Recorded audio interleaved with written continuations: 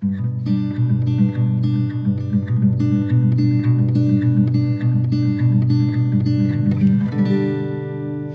we're going to start off with talking about when we started considering acting and the decisions and the decision making. Yeah. So when will you say Okay.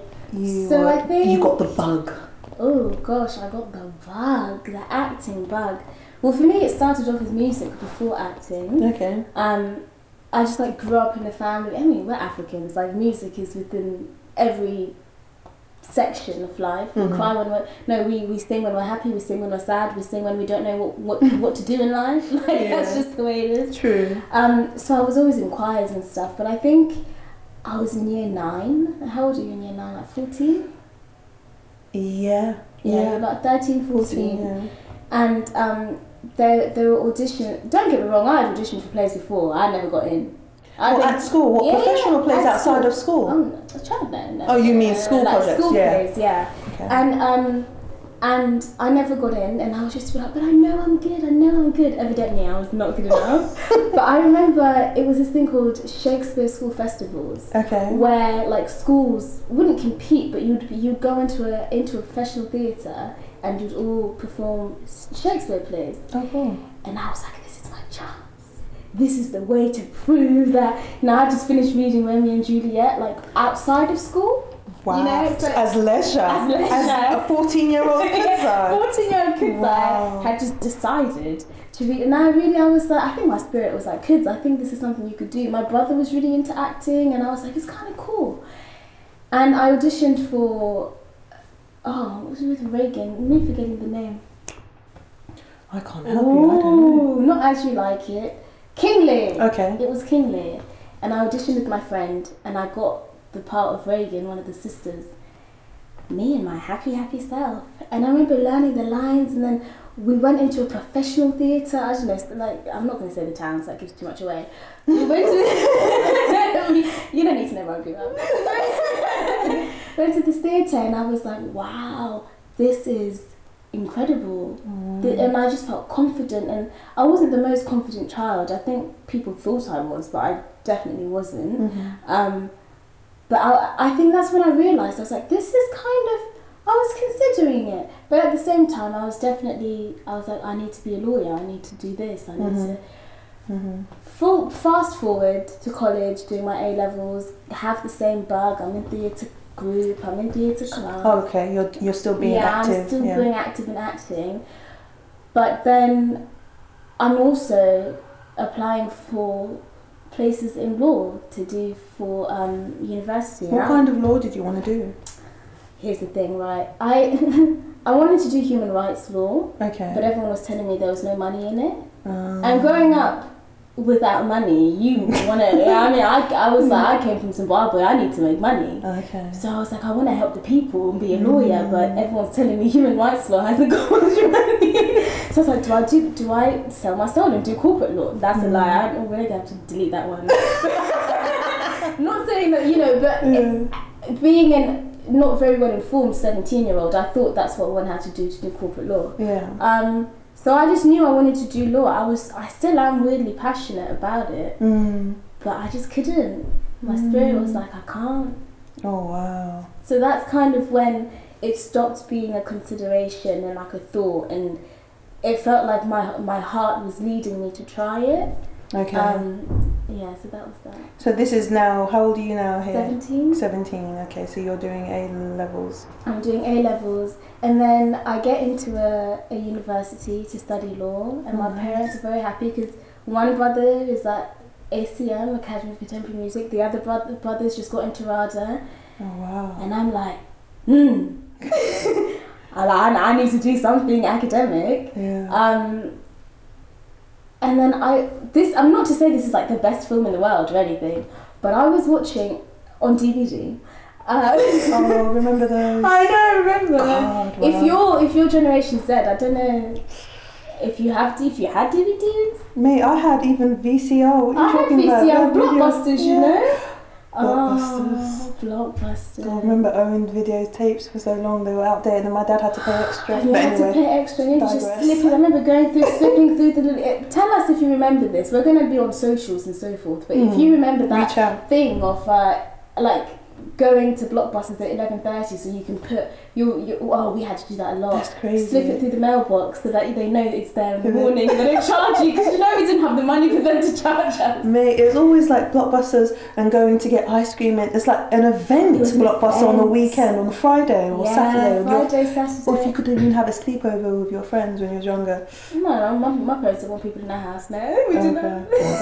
We're digressing. Okay, We let's back digress. over. The film I was watching was Inglourious Bastards, and So this is we're getting to now. I'm 17 still. I've just got through uni. I've just got through to whatever, doing a course in law, a degree in law. And a few of my friends were like, "Oh, I'm doing this thing for a theatre company because they were taking a gap year. You go in a theatre company and you get a diploma and you kind of like teach children through education, through like theatre." And I was like, "This sounds cool," because I feel like if I'm being an actor for a year, I will then know whether I want to do it forever or if I should actually be like, I want to go back to doing law. Yeah. The decision was made for me because I was watching the first scene and it was Christoph Waltz, I think is his name, or Waltz? Christopher Waltz, yeah. Look at me, Waltz! He's a brilliant actor. He's a stunning actor, and it was the milk scene, and I remember being so enthralled and captivated that I was like, this is what I want to do. I remember being like, if I can make somebody feel what I'm feeling right now, if I can say words the way that he's speaking these words, if I can be captivated like this, I want to tell stories. I was like, I want to be a storyteller. And on the very, very, very, very, very low key, I went upstairs, went onto my laptop, and I went on UCAS, and I went on the law at the university I got into, and I pressed defer. So wait, let's get back. So you applied to university, you got accepted to do law, and it was corporate law you was going to because you wanted to make money. I mean, at that time you just learn law, Okay. So you don't say And then so one night you watching Glorious Bastards, and you're so during the day, randomly during the day, randomly during the day you're watching Glorious Bastards. You're absolutely moved by Christopher Waltz's I paused the film. performance. I didn't even watch the rest of the film. I paused it. Wow. I didn't watch it. I honestly didn't watch it. He needs to hear this podcast, what inspiration you've given him. And then so you go upstairs after watching one scene. I didn't even speak to my parents, and this is the thing. I had kind of mentioned it, like maybe I should defer my place, and my parents were like, okay, well, you're not going to be taking a gap here doing nothing because you need... They're Africans at the end of the day, as liberal as they are, they were like, you need to get some sort of qualification or you need to get some sort of life experience. I don't want you to just take a gap year for taking a gap year, and we couldn't afford it as well. Okay. I paused the film, I went upstairs, I went on UCAS, and I pressed defer placement. And I was like, well, I've got to explain this to my parents now, don't I? And I hadn't even got into... Did you have a plan? No! I hadn't even got into the... I forget. I hadn't even got into the theatre company that I wanted to audition for. I hadn't got in.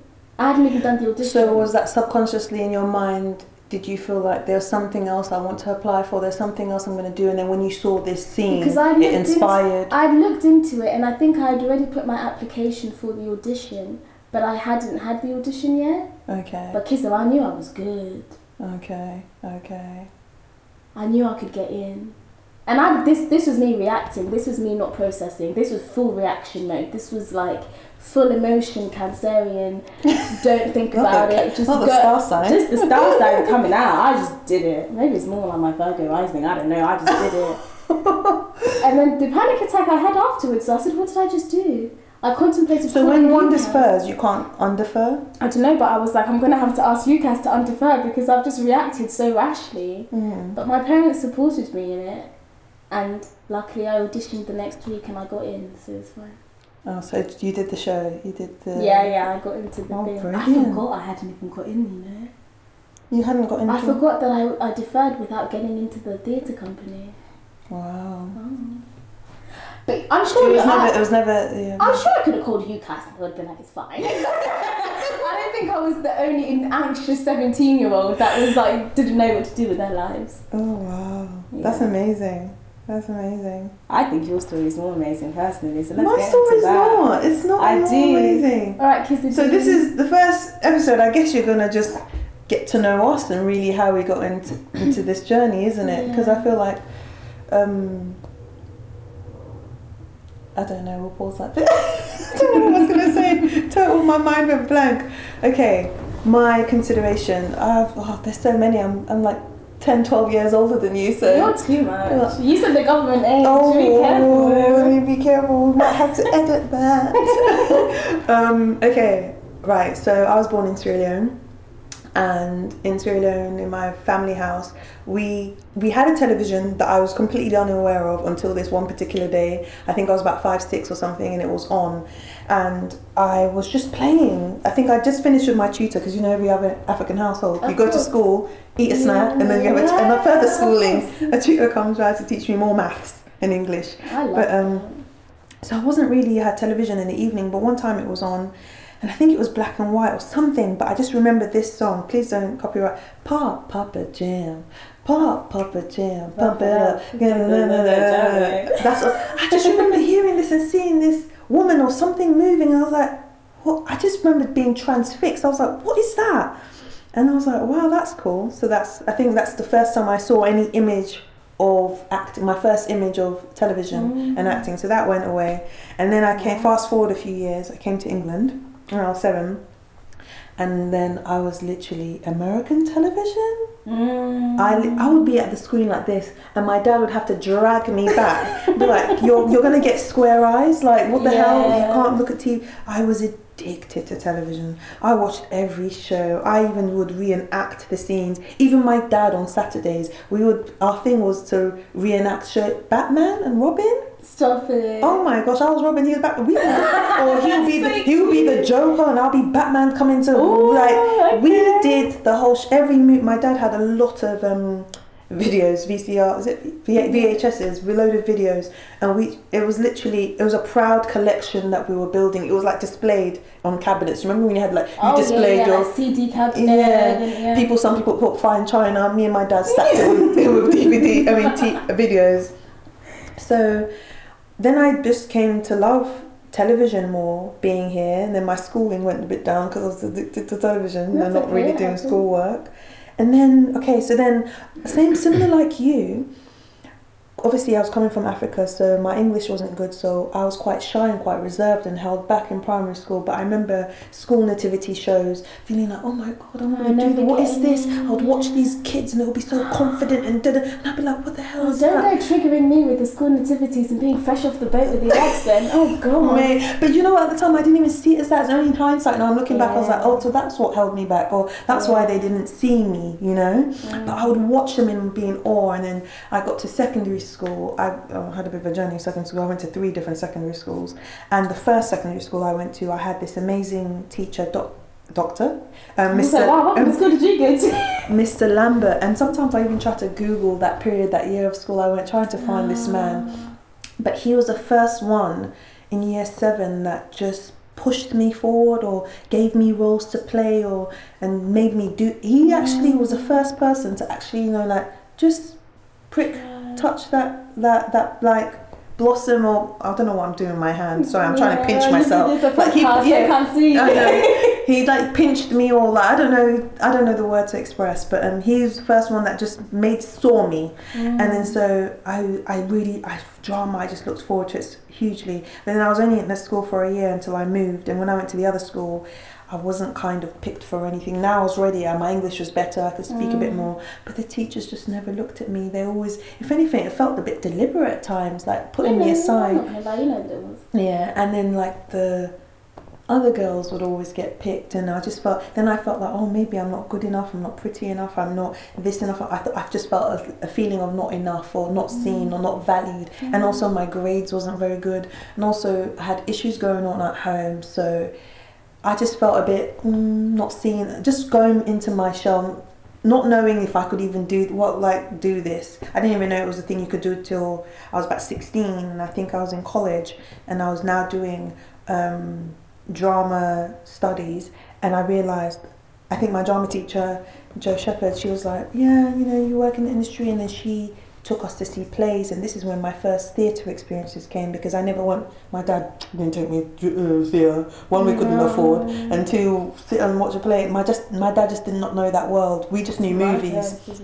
Theatre? Yeah. A thing? Yeah. Oh. It was only a school trip type thing, so, and then she just made me realise that, what, I can get paid to do this. And she's like, the minute I understood that, I was like, something just came over to me when she made it clear that, yeah, people work and they get paid to do this. I thought people were just being on television for fun. Or I thought it was like a game. I thought it was like something you do, like, yeah, you have your office job, but this is what you do for fun, and I wanted to be a part of this fun. So when I realised I could get paid from it, I was like, you ain't got to tell me twice. I'm in. I sold my spirit, my life, my everything to this. Wow. And so, wow, that sounds a bit... And just his name now. In the most holistic, purest, godly way. So now I realised I could get paid, but then also I started living alone young by myself, so life was like, you know, doing higgy hagger. And then it was a journey.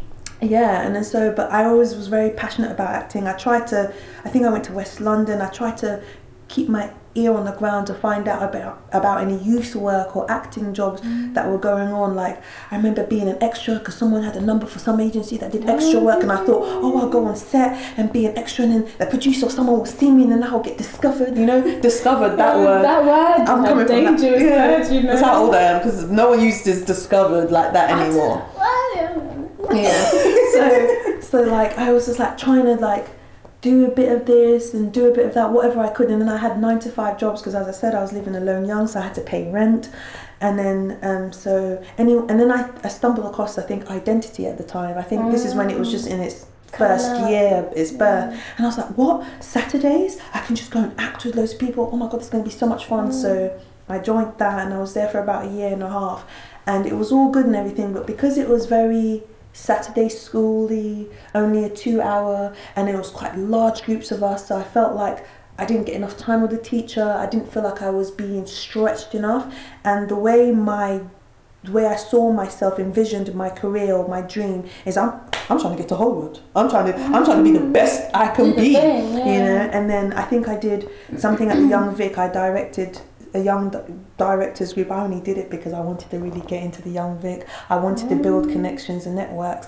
and then I met this amazing friend of mine who I don't see often or speak often, but he's dear to my heart and he doesn't know it. It's Patrice Etienne, and he was also directing another show. We're all young directors, young creatives, and he was like, why don't you apply to drama school? And I was like, what? Why don't you apply to drama school? It's like, one, I have not got money, and two, who's going to drama school? That's like, they're going to take away my raw edge, my raw talent. You're like North London, Sierra Leone. Do you know what I mean? Because when I saw some black people on TV, they were quite, that's why I loved American TV so much, because it was so varied. You had the classy blacks, and then you had the ghetto. That's where you saw, it was weird, it was a representation from not just one. England, you would watch EastEnders or you would watch Casualty, and there'll be one type of person, one type of black person. Yes. And that's all we had access to. Yes, and I was just so scared I was going to go to drama school and come out an RP or stiff or lose Kizza, my sense of self. So I was like, I can't apply, and then, but his words was, and he was like, just do it. It just, you never know. And I was just like, I really dismissed him. I was like, you're talking about, one, they're not going to take me. Like, me and education have not had a really good relationship. Like, I just about did my GCSE, just about did A-level and got dropped out, and I didn't pass none of these things. I did them, but I got failing marks, really low, ridiculous marks on them, because life was happening also. But anyway, we move. So when he said this, I was like, he planted a bug, an irritation that I didn't know. I just thought, whatever. Little did you know it was a seed. Exactly. So then I'll see amazing shows, and I'll be like at the theatre afterwards on their press night or whatever show, and I could see the actor who just moved me to tears. Or Stop recording, never mind. Okay, never mind. So we've got 2 cameras going. One decided to stop, but we It's moved. fine. We might move. Yeah. Okay. So and so is that one going, but it's okay. Oh, we're learning. You know what? It's the reality of Uh-huh. doing things on a budget. Yeah, exactly. You know, it's fine. It's Carry okay. on, my It's our friend. testimony. It's our testimony. We'll be looking back. Yeah. So I'll go and see these plays and these amazing actors that will kill it, and I'll be like, I'll see them at the bar afterwards, and I'll just be brave, and I'll just be like, hi, excuse me, I thought you did really well. You're really amazing. But how old are you here as well? Oh, if you want to give your government age. Yeah, I'm here. I'm in my very early 20s. Okay. Can we not make my age? That would make me sound but ancient. you were asking how old I was. You don't have to say how long ago it was. Yeah. You just have to know how old you were when it happened. It's important. In my for the very, story. in my very I early really checked 20s. this recording. Trust it was. Trust it. Check it. Yeah, it's okay. Right. Ooh, we got edits to do. We've got edits to do today. Okay. So where was I? You would go up to the actors in the bar and be like, hello. Hi. Hi. Terrified. I'm like, I thought you was really amazing, and they were like, okay, good. I was like, where did you train? And they were like, RADA. And I was like, fuck. And I was like, RADA. I was like, oh, the odd lander as well, but it was just all heavily RADA. And I was like, these people I saw, I've gone home and I'm still thinking about their performance. I'm still thinking about how they killed it. And I was like, so you mean to tell me, if I want to be able to kill it like that, I've got to go to train. I've got to go and train, and I've got to get into the one I hear the one I hear the most. Let's explain. So about. RADA, I think especially at the time, Royal Academy of Dramatic Arts. Oh gosh, yeah. You know, Yeah. that was. I don't know if it is or but I know definitely it was a creme de la creme. It was, but then I think still now it still holds its name. But then I remember feeling very intimidated. I was going to say, were you intimidated by Oh, it? hugely. I thought, there's no way I'm getting in, or there's no way like someone like me gets in. And I just didn't think it possible. So when Patrice brought it to me to apply to drama school, and I think he even said, yeah, apply to RADA, apply to loads. I was like, shut up, no. Yeah. But anyway, so I spoke, he did that, and then I saw the actors. But then what made the decision now is I sat up and watched. The pivotal moment. The pivotal moment was when Obama became president. Amen. No way. I can never say this. Inauguration night. I remember I was just, there was buzzing in the air, like he's become president, and then I just wanted to, I don't know, I think I deliberately thought, oh, let me stay up because everyone's going to talk about it tomorrow. Yeah. Let me stay up and see, and also a black man. I was like, I want to see this. Like, I don't know, in my young self, even though I don't think even then I knew the full scope of politics like I know now. Yeah. But then I just knew it was a very big thing. The way it was, I went on the tube, on the metro. He's the front page. Like, so I just knew it was a big thing. So I just thought, oh, let me sit up and watch it. Like, I live alone. I bought some snacks, and then the time difference. So it was like 1 a.m. or something. And so I just stayed up and I was snacking and eating. And I just remember, I think Oprah, everybody doing speeches, Beyonce was singing or something. Yeah. People were doing loads of stuff. Like I think Beyonce being attached is probably wise. I love her. Like, that's my good sis. So not the cackle coming out. Oh my gosh. So I sat up to watch it, and then I saw this man, and all these people talk about him, and he was so eloquent, he was so handsome, and I don't know what came over me. Then he had the chant when he put his hand up and he was like, yes we can, something America, and then everyone else like, yes we can, yes we can, yes we can, and I just saw all these hands doing this, yes we can, and I just jumped up from my sofa and I was like, yes I can go to, I shouted, sorry, I was like, yes I can go to RADA, what? Why not me? Yes, I can. Yes, I can. I just kept literally like a like a mad woman in my living room. Like, yes, I can. Yes, I can. Yes, I can. It's right. Oh my First thing in the morning, so I'm going to apply.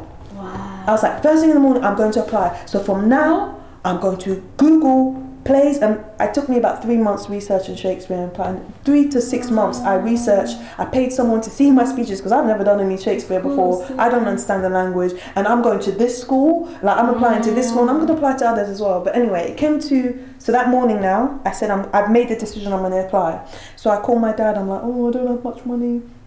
I'm going to apply to some drama schools, can you help me out? And my dad was like, okay, yeah, how much is it? And I think it's like £45 or £30 at the time or something like that. Money that I just don't have to willingly spend on it. And this is one school. Remember, I was going to apply to all. So I went to LAMDA, I went to their website. Guildhall wanted some sort of form of essay, and I was like, I need to win you with my personality, because I can't write an essay for why I want to come here. I can't put it in words. I can only show you. So that took Guildhall out of the way only because of that reason. So something they need to probably check, because they might be losing talent. I don't think you do it anymore. Oh, that's good. Yeah. And then LAMDA, I was going to go to that, but it was kind of my plan B. Sorry, LAMDAs. It was kind of my plan B. And then I was just like, I remember another thing Will Smith said, not me with the quotes. I love it. You're bringing the names together. Yeah. I remember watching an interview of Will Smith around probably a year or two before that period, that time, that said plan B is a distraction from plan A. And I just thought to myself, you saw all these plays and everybody you spoke to said they went to RADA. Your friend told you to apply to RADA. And I was just like, but you're not applying it because you think you can't do it. You want the best, so go for the best and do your best. And I just thought, the only reason why, and also you haven't got money, babe, to apply to Tom, Dick and Harry, of hundreds of schools. So Guildhall came because I couldn't do the essay. LAMDA, I didn't have the money like that. And let's be honest, RADA was my plan A, so I'm gonna go for that one. So I decided not to apply to no other schools because I could only really afford one. But then the trick was, I said to myself, I'm not doing my application online because this school and its history is going to terrify me. So I said, I'm going to go in myself and hand in my application. So I get the fear of the building and its history out of the way. Before you have to audition. So when I came for my audition, I met business. Yeah, I just literally wanted to do the job and get out. I didn't want to be scared. So I think I decided to go to RADA. I went in, I think I waited another month before I handed my application because I wanted to get help, and then handed it in, and now I'm getting help from everyone. Now a few months going by, I'm going to the British Library. You know the British Library? That's a big old posh, that's a library when you want to do serious work. That's a library right there. That's murder like every topic, plants, nature, crime, historical library that was. So imagine, like vaults, it felt like books were coming out of vaults. Gosh. Like when I asked for Shakespeare, you should see they were giving me transcripts of like 18, I was like, no, like an original 1800 Shakespearean book. I just want like a copy, a breakdown. And then I'll see all these students who obviously go to UCL or around like academia, people working. Yeah, and I just felt like they were all in this zone on there. So I was just like, all right, they're in their zone, I'm in the zone. What does this text mean? Do you think that helped you going there? Putting that environment, the energy of the place, you were there for a job. I zoned out for a few months trying to learn and do the work, and I wouldn't sit at home. I would go to the British Library because I wanted to be, you're right, around that energy of work. And also I thought British Library, this is a neighbour, a cousin to the RADA. It's something. It's all these big British institutions, and I just wanted to understand their world just a little bit, enough just to get me in. And then so I applied, and then the audition day was a completely different story, but yeah. And you got in. I got in. I couldn't believe the one school you applied for, you got in. Yeah. But you know, when you tell me that, I hear so many things that I wish in my young teenage self I would have been told. One thing is, I remember my dad always just said this to me. You know, when you're studying for your A-levels or something, he just like, just go to the library, get the energy and the environment of learning. I think that's a huge thing. But when it comes to sort of like making a decision to do something, you became obsessed. Oh, I do, yeah. And I think obsession can go one or two ways. It can be absolutely unhealthy, but it can also have a level of it can help you in a way because it focuses you. And you were someone, you still are, but to go against all odds of this school's too big for me, I don't see people like me going to schools like this. I think that is an amazing thing because you were no nonsense, you were business about it. And I think so many of us have to become business about decisions, because when we want something, you just have to do it. Yeah. And make that decision. You do. You absolutely do. Okay. So you dumped UCAS, and Obama said yes I can. Obama said yes I can, and I dumped UCAS. Okay. So what was challenging doing, what did you find challenging at that time, and how did you overcome it? Well, I think maybe like moving forward after I dumped UCAS, as you put it, like disappointing my parents was something that I had in the front of my mind, because I know that, you know, my brothers are academic people, but I think they really were excited to just have a lawyer as a child. I think mostly.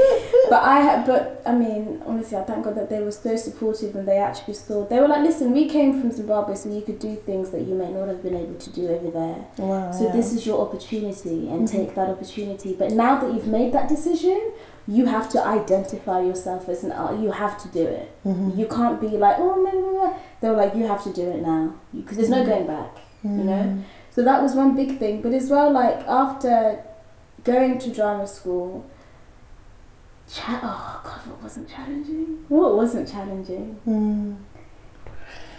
It was hard. I think. In what sense? Why was it hard? From it being fun for why you wanted to go and do it? I did a course called European Theatre Arts, so it was, but I always knew that it was like performance training, and I always knew that I wanted to come out and, like, you know, as we called it in the course, do straight acting. But I think a huge thing is, like, I mean, we all learn, but I think getting in your own way. I wasn't seeing people like me on TV at the time. Like, I feel like a lot of movements have happened and are happening for actresses like us, but I felt like it was such a big decision, and even though, yes, it's my life, I felt like my decision would impact other people's lives, and I think that was the most scary thing. Oh wow, okay, yeah. And coming from such a close-knit family, I think just seeing how maybe me deciding to do this drama school course, and if it doesn't work out, you know, going through all the things I was going through at the time, I just didn't know whether it would work out. And I think the thing I had to do was learn how to be resilient before even going out into the industry, because people were telling me, no, you should quit drama school because you're not well, you should just come back another year. And I was like, no. I kept consistently making the decision to stay. And I think had I not made the decisions to stay, regardless of bad health and whatever, I don't think that I would have actually continued to be an artist, because I had to keep making decisions for myself when everyone else was telling me I couldn't do it. So that was, I think, the most challenging thing, if that makes any sense. Yeah, it does. How about you? I think my most challenging thing was my education, going to RADA, because a lot of my peers in my year had done Cambridge or Oxford before. They were Oxford students, so they've already had like 1 or 2 degrees already, and know about 7 languages. Not 10, I'm going backwards. 10 languages.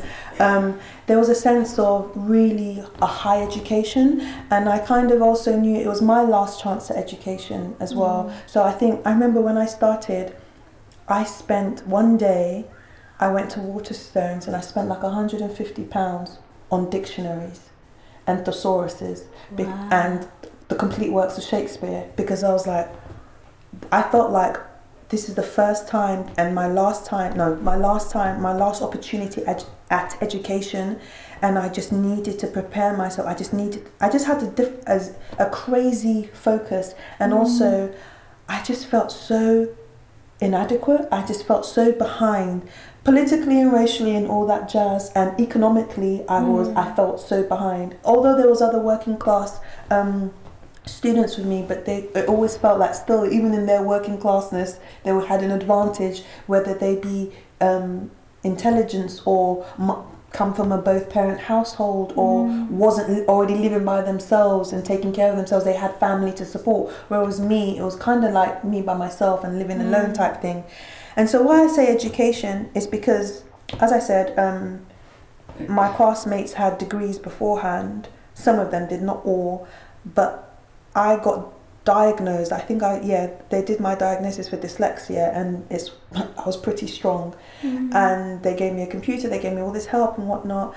But I think I just always felt dumb. I just always felt not smart enough. So that's why I spent the £150 in Waterstones. And when I came to the library, I remember James, bless him, the librarian, the head librarian at RADA, I came to him so proudly. I was like, look at these books I bought. And he was like, we have it all here. And I was like, yeah, I know, but I want it to be at home when I can look at it. And he was just like, he just laughed at me. And then the next day he came and was like, here's this, apparently RADA has this award. Oh, forgive me, I can't remember the lady's name.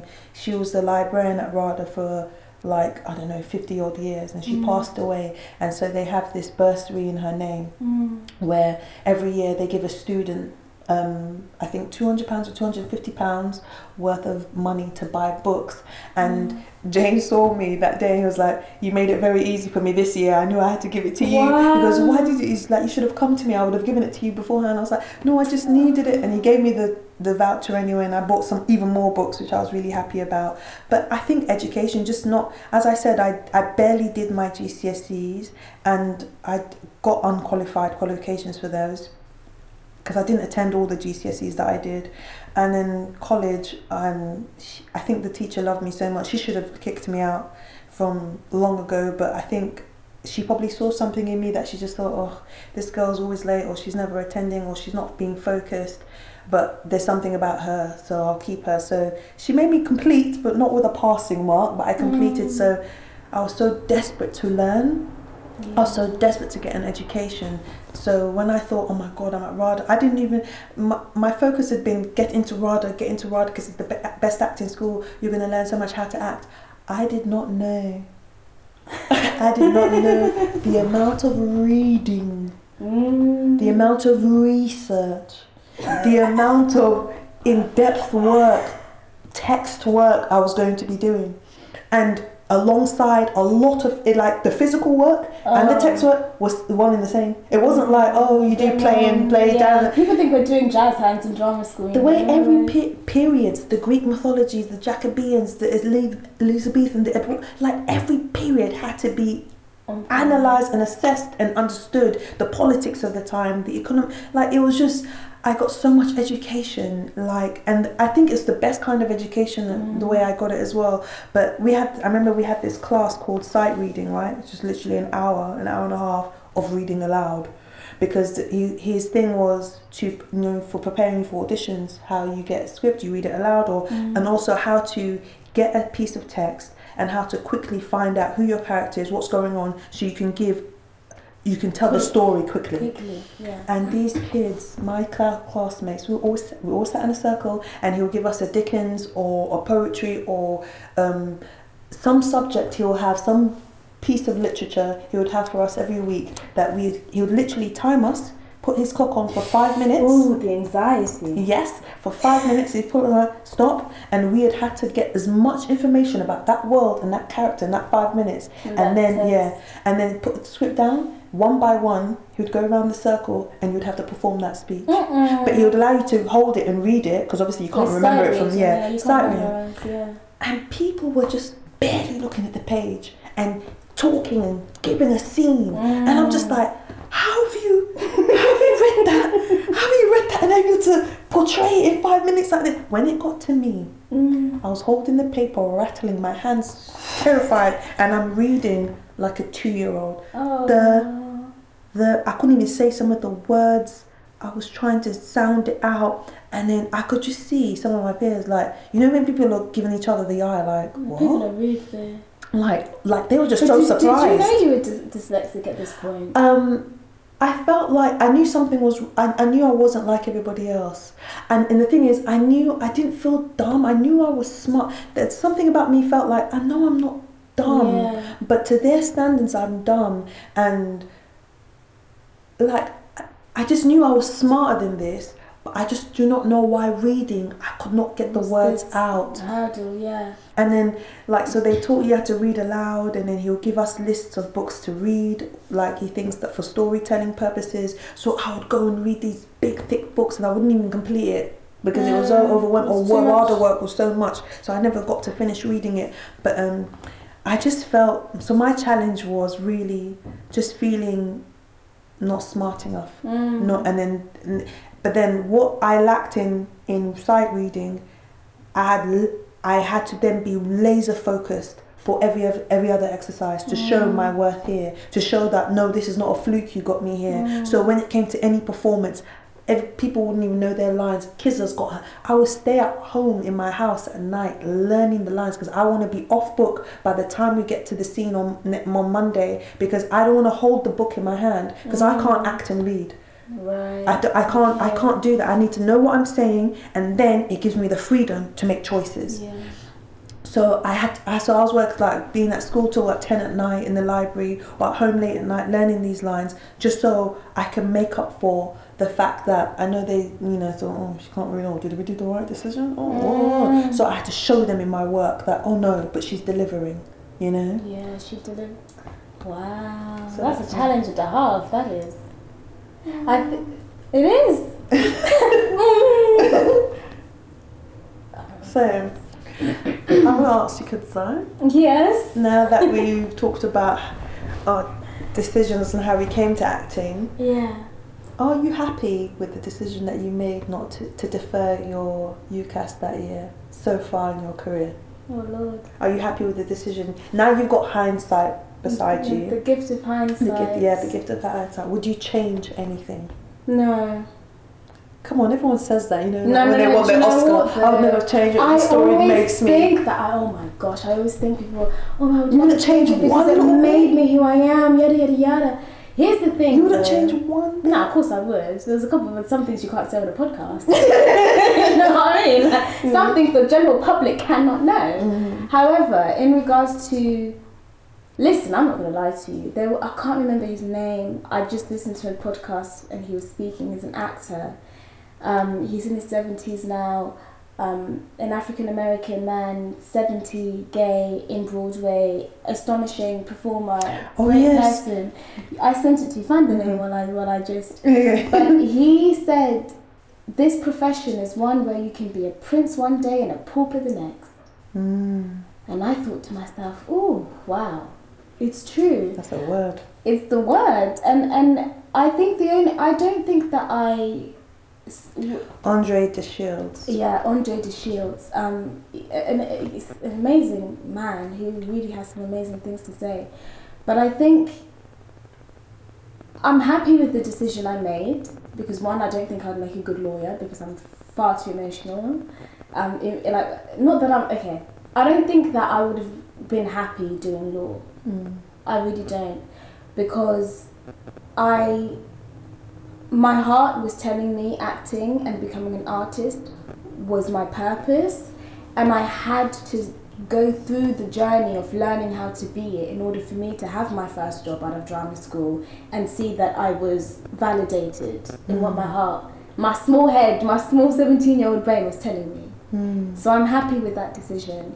Are there moments where I think, did I make the right decision? Yes. Most definitely. Moments where you finished one job at the National Theatre in October and it's January and you're auditioning and you're doing things and you're like, when is my next acting job coming? I'm doing a job that I never thought I'd see myself doing in between, although it's great, you meet great people and so forth. There are moments in which you're seeing your peers or people you've done jobs with really elevating in the industry. And elevation in the industry means different things for different people. Some people want to be on the cover of Vogue. Some people want to just be in consistent work, going from one job to another. Some people want to be telling poignant stories. But you see it, and there are points where I really have to talk myself out of the pity party and think, Kudzai, this is your journey and you're learning these things in the interim for a reason. And I doubt myself and I doubt my decision in those moments. Yeah, me too, yeah. But when we really look at the big picture, would I be able to be a lawyer really? Probably, but will I be happy? I don't know about that. So I think that... If you was helping the people, I don't think corporate law, you would die. Corporate law, absolutely not. Yeah, no. I mean, you know me, my tolerance for people is very low. Not that but my tolerance for immoral people is very low. So I don't know if I could. There were certain sectors of corporate law that I don't think I could have done anyway. Yeah, maybe if I was helping the people, then my heart would be fulfilled. But the gift of hindsight is a funny thing. But I do think I've made the right decision in the sense that on the jobs I've done so far, the people I've met, I met you on a job, the journey and the lessons I've learned. And to be honest with you, this time last year I was sat on set of a big project and I was happy and I was proud. And I remember finishing a scene and I was so scared because it was my first ever close-up with like these big actors that I'd been watching for years, and I was like, oh my goodness. And I'm not going to say anything about it now, I'll tell you when it comes out. When it comes out. You know, yeah. Promo. But I was so scared, and I remember just thinking, and I made really great friends with Danny, who I was sat next to, and like our scenes for like 6 weeks, and I remember thinking to myself, oh my God, Kids Satima, you and your big self with this big, me and your small self with this big camera in your face with all these actors you've been watching for years, watching you, and them knowing it's your first screen job, so you don't really know what you feel like you don't know what you're doing. But the feeling I had in my stomach, as you say, those solar plexus, the feeling I had in my heart, I was like, this is what I'm meant to be doing. It felt so right. The feeling I have on stage when we're telling stories that are so important. I think I made the right decision, and I hope that I continue to have that feeling, and we continue to have job to job situations, but I do think I made the right decision. And yeah, what about you? Similar, really. Gosh, lately it's been quite dark. Lately, you're right. Since I told you when I realised I could, when I was 15, 16, when I was told, oh, you can get paid from this, I was like, well, bet, say no more. Like, in all honesties of honesties, since I knew that time, I knew like this was for me and I couldn't do anything else. But now, fast forward, with hindsight, which is a beautiful, God, hindsight, why can't you come sooner? Why can't you be at the time? Why can't you be a day late instead of 10, 15 years later? Gosh. But I think lately I felt like if I knew the struggles,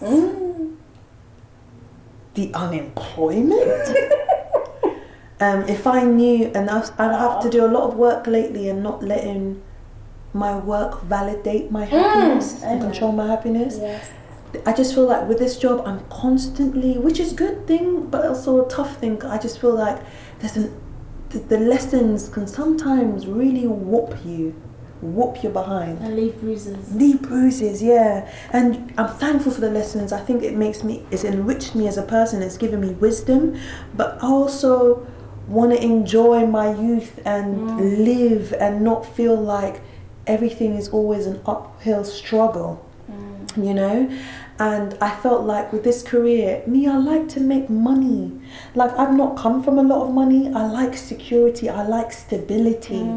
And I did not know. People you hear like, oh, acting's not stable, da da da da. I remember they used to tell me, I used to hear one-way things like this: acting's not stable, it's not a good income, or black people or black women are not successful in acting. I used to be like, I beg, remove yourself from me. Don't. That's not. That I would be like, that's your story. That's not mine. With my chest puffed up high, like, oh, don't bring your sadness onto me because you're not making it. I'm gonna blow. I'm gonna make it.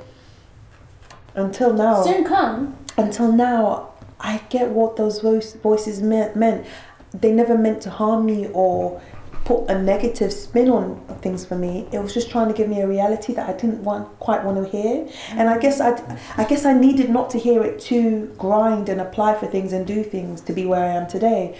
But I just feel as if like it's such a risky investment.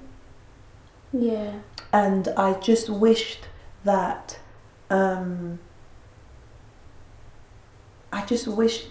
I guess I don't know. I think now my wants are different. I think I've done it now. I think I'm actually kind of living my dream to the scale I want to, not necessarily, but I still nonetheless I did it, and I guess now I'm just trying to see, like, I didn't foresee instability. I did not see like the inconsistency of work, or I didn't know that work would control my happiness the way it has. So I'm having to unpack and unlearn new practices, you know, and I guess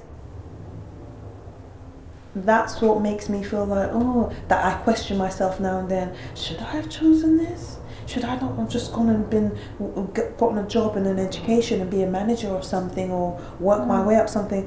But then I laugh 2 seconds after, because I think, Kizza, you would have been so miserable and not yourself. And but I really admire people that work 9 to 5. I really admire their structure. I envy it. I envy that the fact that they can plan holidays in the year. They know where they are in 3 months. They know it. Like, I just wish our industry had similar. And that's what sometimes makes me question, did I make the right decision? But do you think your love for what you do, and do you think the moments of happiness and gratitude and fulfillment when you're on set, when you're on stage, when you're in a rehearsal? See, funny you say that, because even that lately has been like, I'm having to ask myself, Kizza, why are you doing it? You cry that you want the job, you get the job, all I do is, oh fuck, I'm not good at this, I can't act. Like, you said, you want the job, when you get the job, then there's another dilemma, can I deliver? Oh my god, they don't think I'm good. Like, constant second guessing. But I think that's exhausting. I think when you're young and if you're somebody who's maybe where Kizza and I were at an undisclosed time, when you were in what's it called, in A-levels or just after school, I would hear people say, you know, like you said, give you those warnings. Are you sure you want to do that? It's so unstable, it's this and this. I hear too many people say it with a negative spin. I think that had it been said as a word of caution, as a prepare your heart, prepare your mind, I think had we been told that, it's different, because it was said with such bitterness as well. Yes, it was said with bitterness, it was said with fear, it was said with judgment. That's what is funny now, that now I have to be careful of myself now, that I don't make my shortcomings sound like that to the next person. I think that's the thing, putting it upon somebody else, especially someone when they're trying to figure out what they want to do, whether you're in your mid-20s, early 20s, when you're a teenager. I think I was reading something by an actress. She's, I think, like in her 80s now, and someone said, what would you say to a young girl who's 17 who wants to become an actor? She said, don't do it. I was like, oh. She said, don't do it, because it's unstable. And I'm like, hold on, you're a millionaire lady right now, and you're saying someone don't do it. Gosh. I would never tell anybody don't do it. I would say be prepared and take off the shininess that you know, is handed out a lot, because even if people are in the heights of Hollywood, they're working hard, and you don't know what they're going through in between. But I would just say that I think it's how the message is given. I think, like you said, it's given with bitterness, it's given with judgment, it's given with, and I think as well, like the people around us, whether they be friends or family or parents, they worry for anyone saying they want to be an artist, because they kind of know how it is. However, I think give them the opportunity to go on their own journey. Just make sure that they prepare their own hearts for the journey. Yeah, and also telling them to, I don't know, like, I'm really super into, before I was thinking, I want to do acting, but now, like, even just doing this podcast is really weird for me, because I'm like, I only do acting, like, what am I doing? But it's like, actually, I'm still being creative, and it's another way to express myself, and that's what I'm learning, and that's what's making me feel more fulfilled, because solely acting isn't what my focus is on, isn't what because I want to do my job and I want to love it, but I just don't want it to determine my life. I don't want it to determine when I'm happy, when I'm sad. So when I'm employed, I'm happy, but then I'm not happy because am I good enough for the job? And I'm unemployed, I haven't got any money. Like, I just saw the roller coaster of emotions I've gone through. So now I'm like, do you know what? Whoever wants to do it, I have to be honest, but I have to remember not to be that bitter voice that I once heard, but also encourage, what else are you want to do that as well? Yeah, do you like writing? Write as well. Because